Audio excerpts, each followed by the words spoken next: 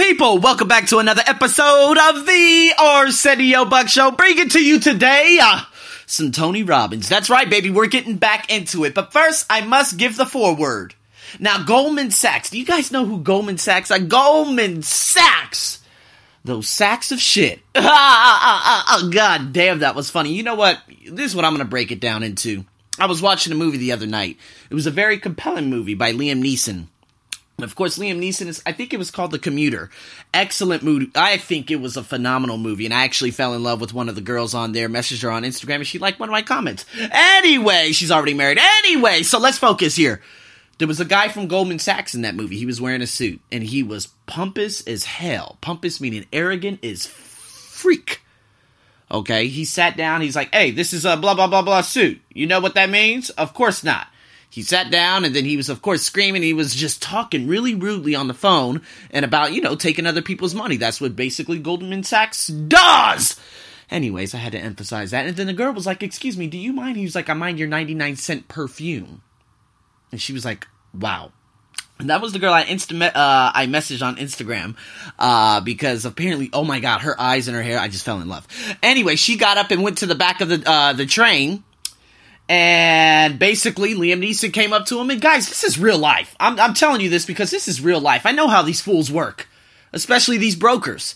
And so Liam Neeson sat down, and he was like, hey, I couldn't help but know, I don't know, he brought up a conversation, and next he was being very rude. He's like, I work for one of the biggest, let's put it this way, I work for the biggest scam artist ass companies on the planet. And he's like, oh great. He's like, we don't represent people like you. And he asked him, hey, what stop are you going to? He's like, why do you want to know what stop I'm going to? And then he literally just profiled the hell out of him. He was like, looking at your clothes and everything, you look like a snake oil salesman who's trying to get, plan his retirement for, some kind of, what do you call that? A timeshare in Maui. Rude as hell. And so Liam Neeson got up after the phone rang. He walked by, and then he's like, man, of course, the guy from Goldman Sachs is on the phone. He's like, man, I should have never left Goldman Sachs. Liam Neeson came back, and he was like, you know what? For all the people in middle-class America, fuck you. And it was the most beautiful thing on the planet. I don't know. That was like the highlight. Because Goldman Sachs doesn't give a fuck. They don't. And guess what? Why am I bringing them up in this podcast? Is because they're responsible for that goddamn, for the global recession that happened in 2008. So I got one of my content writers. I told her, I was like, man, can you write a nice little foreword on Goldman Sachs? She's like, sure, I could do it. She's like, do you know who Goldman Sachs is? Okay, let's break this down. They're an investment bank, of course, in Manhattan, Wall Street, New York. Okay? And of course, they're well known for their job in analyzing economics, financial markets, for investors, potential investors, stock markets, bonds, and emerging markets, right? And so, basically, what happened today, or what happened back then, a typical investment bank, normally they underwrite bonds, okay, and writing financial reports for investors who are looking at doubling their assets, okay, so, to make themselves rich. However, some of their trade can be very, very controversial, okay? Remember the 2008 global recession, like I've already mentioned. So what happened? It was the cause of excessive spending through mortgages, where the middle class signed mortgage deals with low-level interest rates. So, what ultimately, this is how it ended up just transpiring, is basically these middle class Americans, their home values went from top-notch to the bottom within the matter of seconds. So people were selling their houses, which they, of course, they should have just sat on, just like what's happening with Bitcoin and whatnot. They're like, oh my God, the value of my house is next to nothing. What am I supposed to do right now? And I'm like, okay, listen, I understand that, but it's going to go back up. But people just freaked out. They sold their homes, and guess what?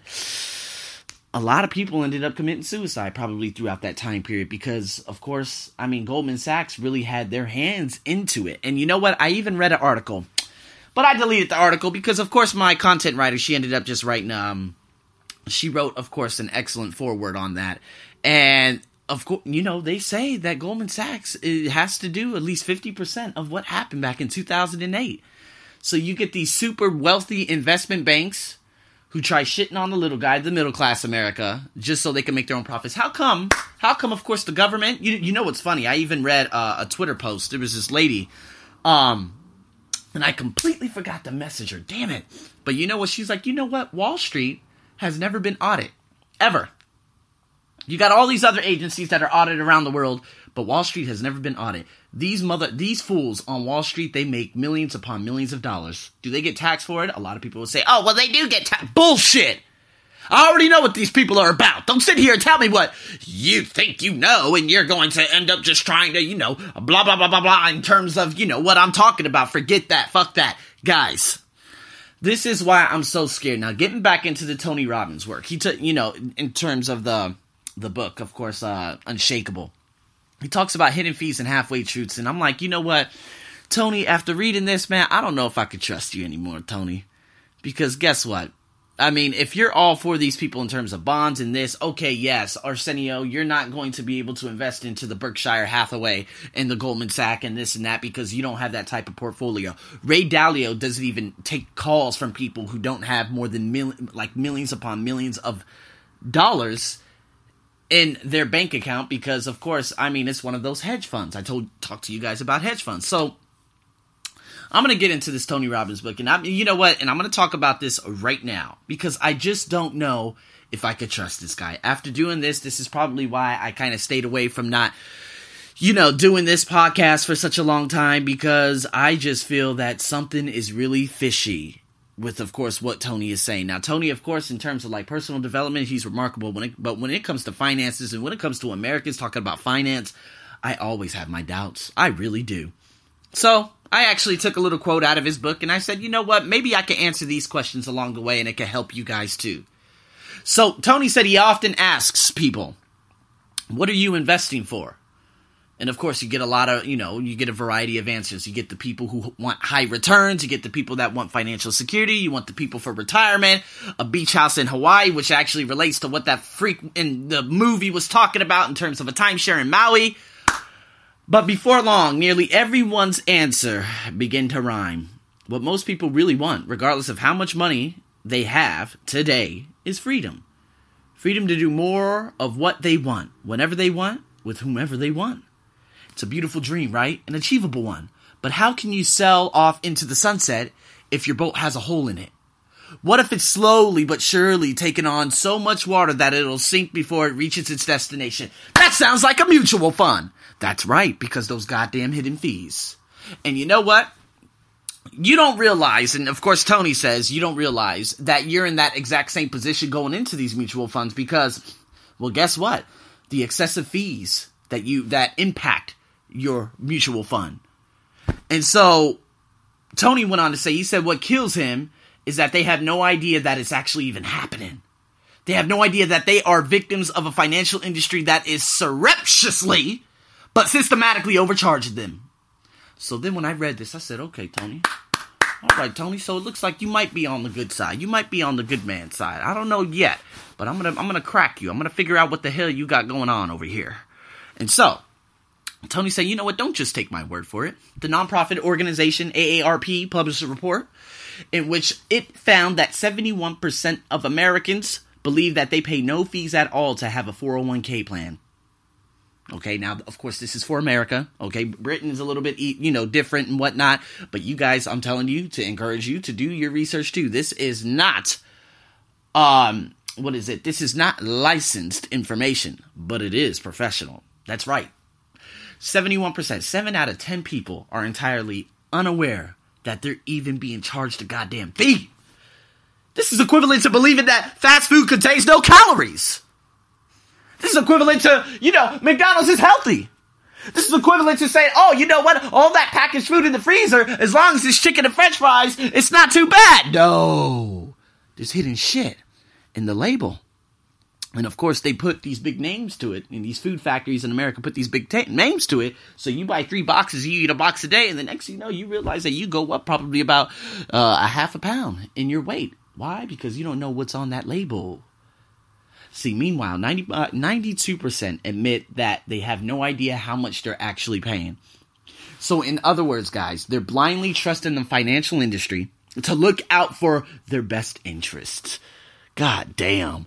It's actually going to a broker or going to a manager at whatever bank in America and saying, hey, you know what? I truly believe that you're going to help me. I remember I was talking to a guy on video back in Arizona last year. He worked for Merrill Hedge.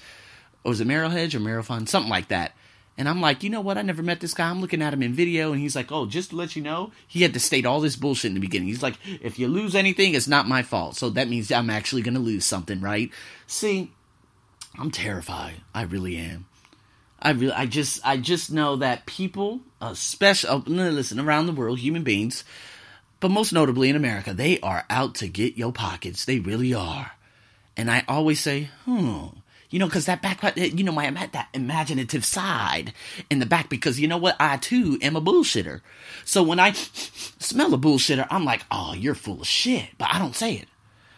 I say it when I get up and when I go out the door, and I say, oh, just to let you know, John, you're full of shit. And I walk out. Because I know when people are full of shit. I know when I smell that shit on the ground. I do. But a lot of people don't. 71% of Americans don't. And so this is the same industry that brought the global financial crisis. Thank you so much, Tony, for saying that. Because now I'm like, okay, you might be on our side. You might be on the good side.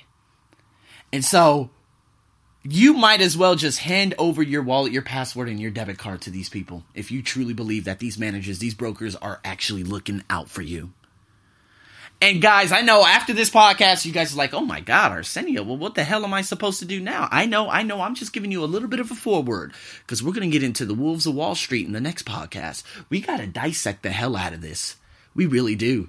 Because I'm very, very interested to see if Tony is in fact telling the truth. I'm only going to dissect the best of information. But I really wanted to just tell you about Goldman Sachs, the Berkshire Hathaway, punk-ass Warren Buffett. But at the same time, I actually want you guys to see the other side and say, you know what? Okay, Tony Robbins, he's been, part of a couple of things at this and that and this and that. But you know what? At the same time, let's see if he's actually telling the truth. So I came at a very, very pivotal part of this book because I was about to drop it. Because, of course, hearing about Berkshire Hathaway, I'm like, God damn, Tony, I know you aren't preaching about Berkshire Hathaway, but man, you know what? I'm going to hurry up and read this book just a little bit more. And then I realized, okay, maybe Tony's not so much of a bullshitter. So guys, stay tuned for the next podcast tomorrow morning. We got to get into the Wolves of Wall Street and some more important information. I want to dissect this, man. I really do. So guys, stay tuned for that. Thanks for tuning in to another podcast. Of course, the Tony Robbins podcast in terms of finance. And guys, if you have any questions, the Arsenio Buck Show Facebook page or the ArsenioBuckShow.com, you can find the blog there. This is your host, Arsenio, as usual, over and out.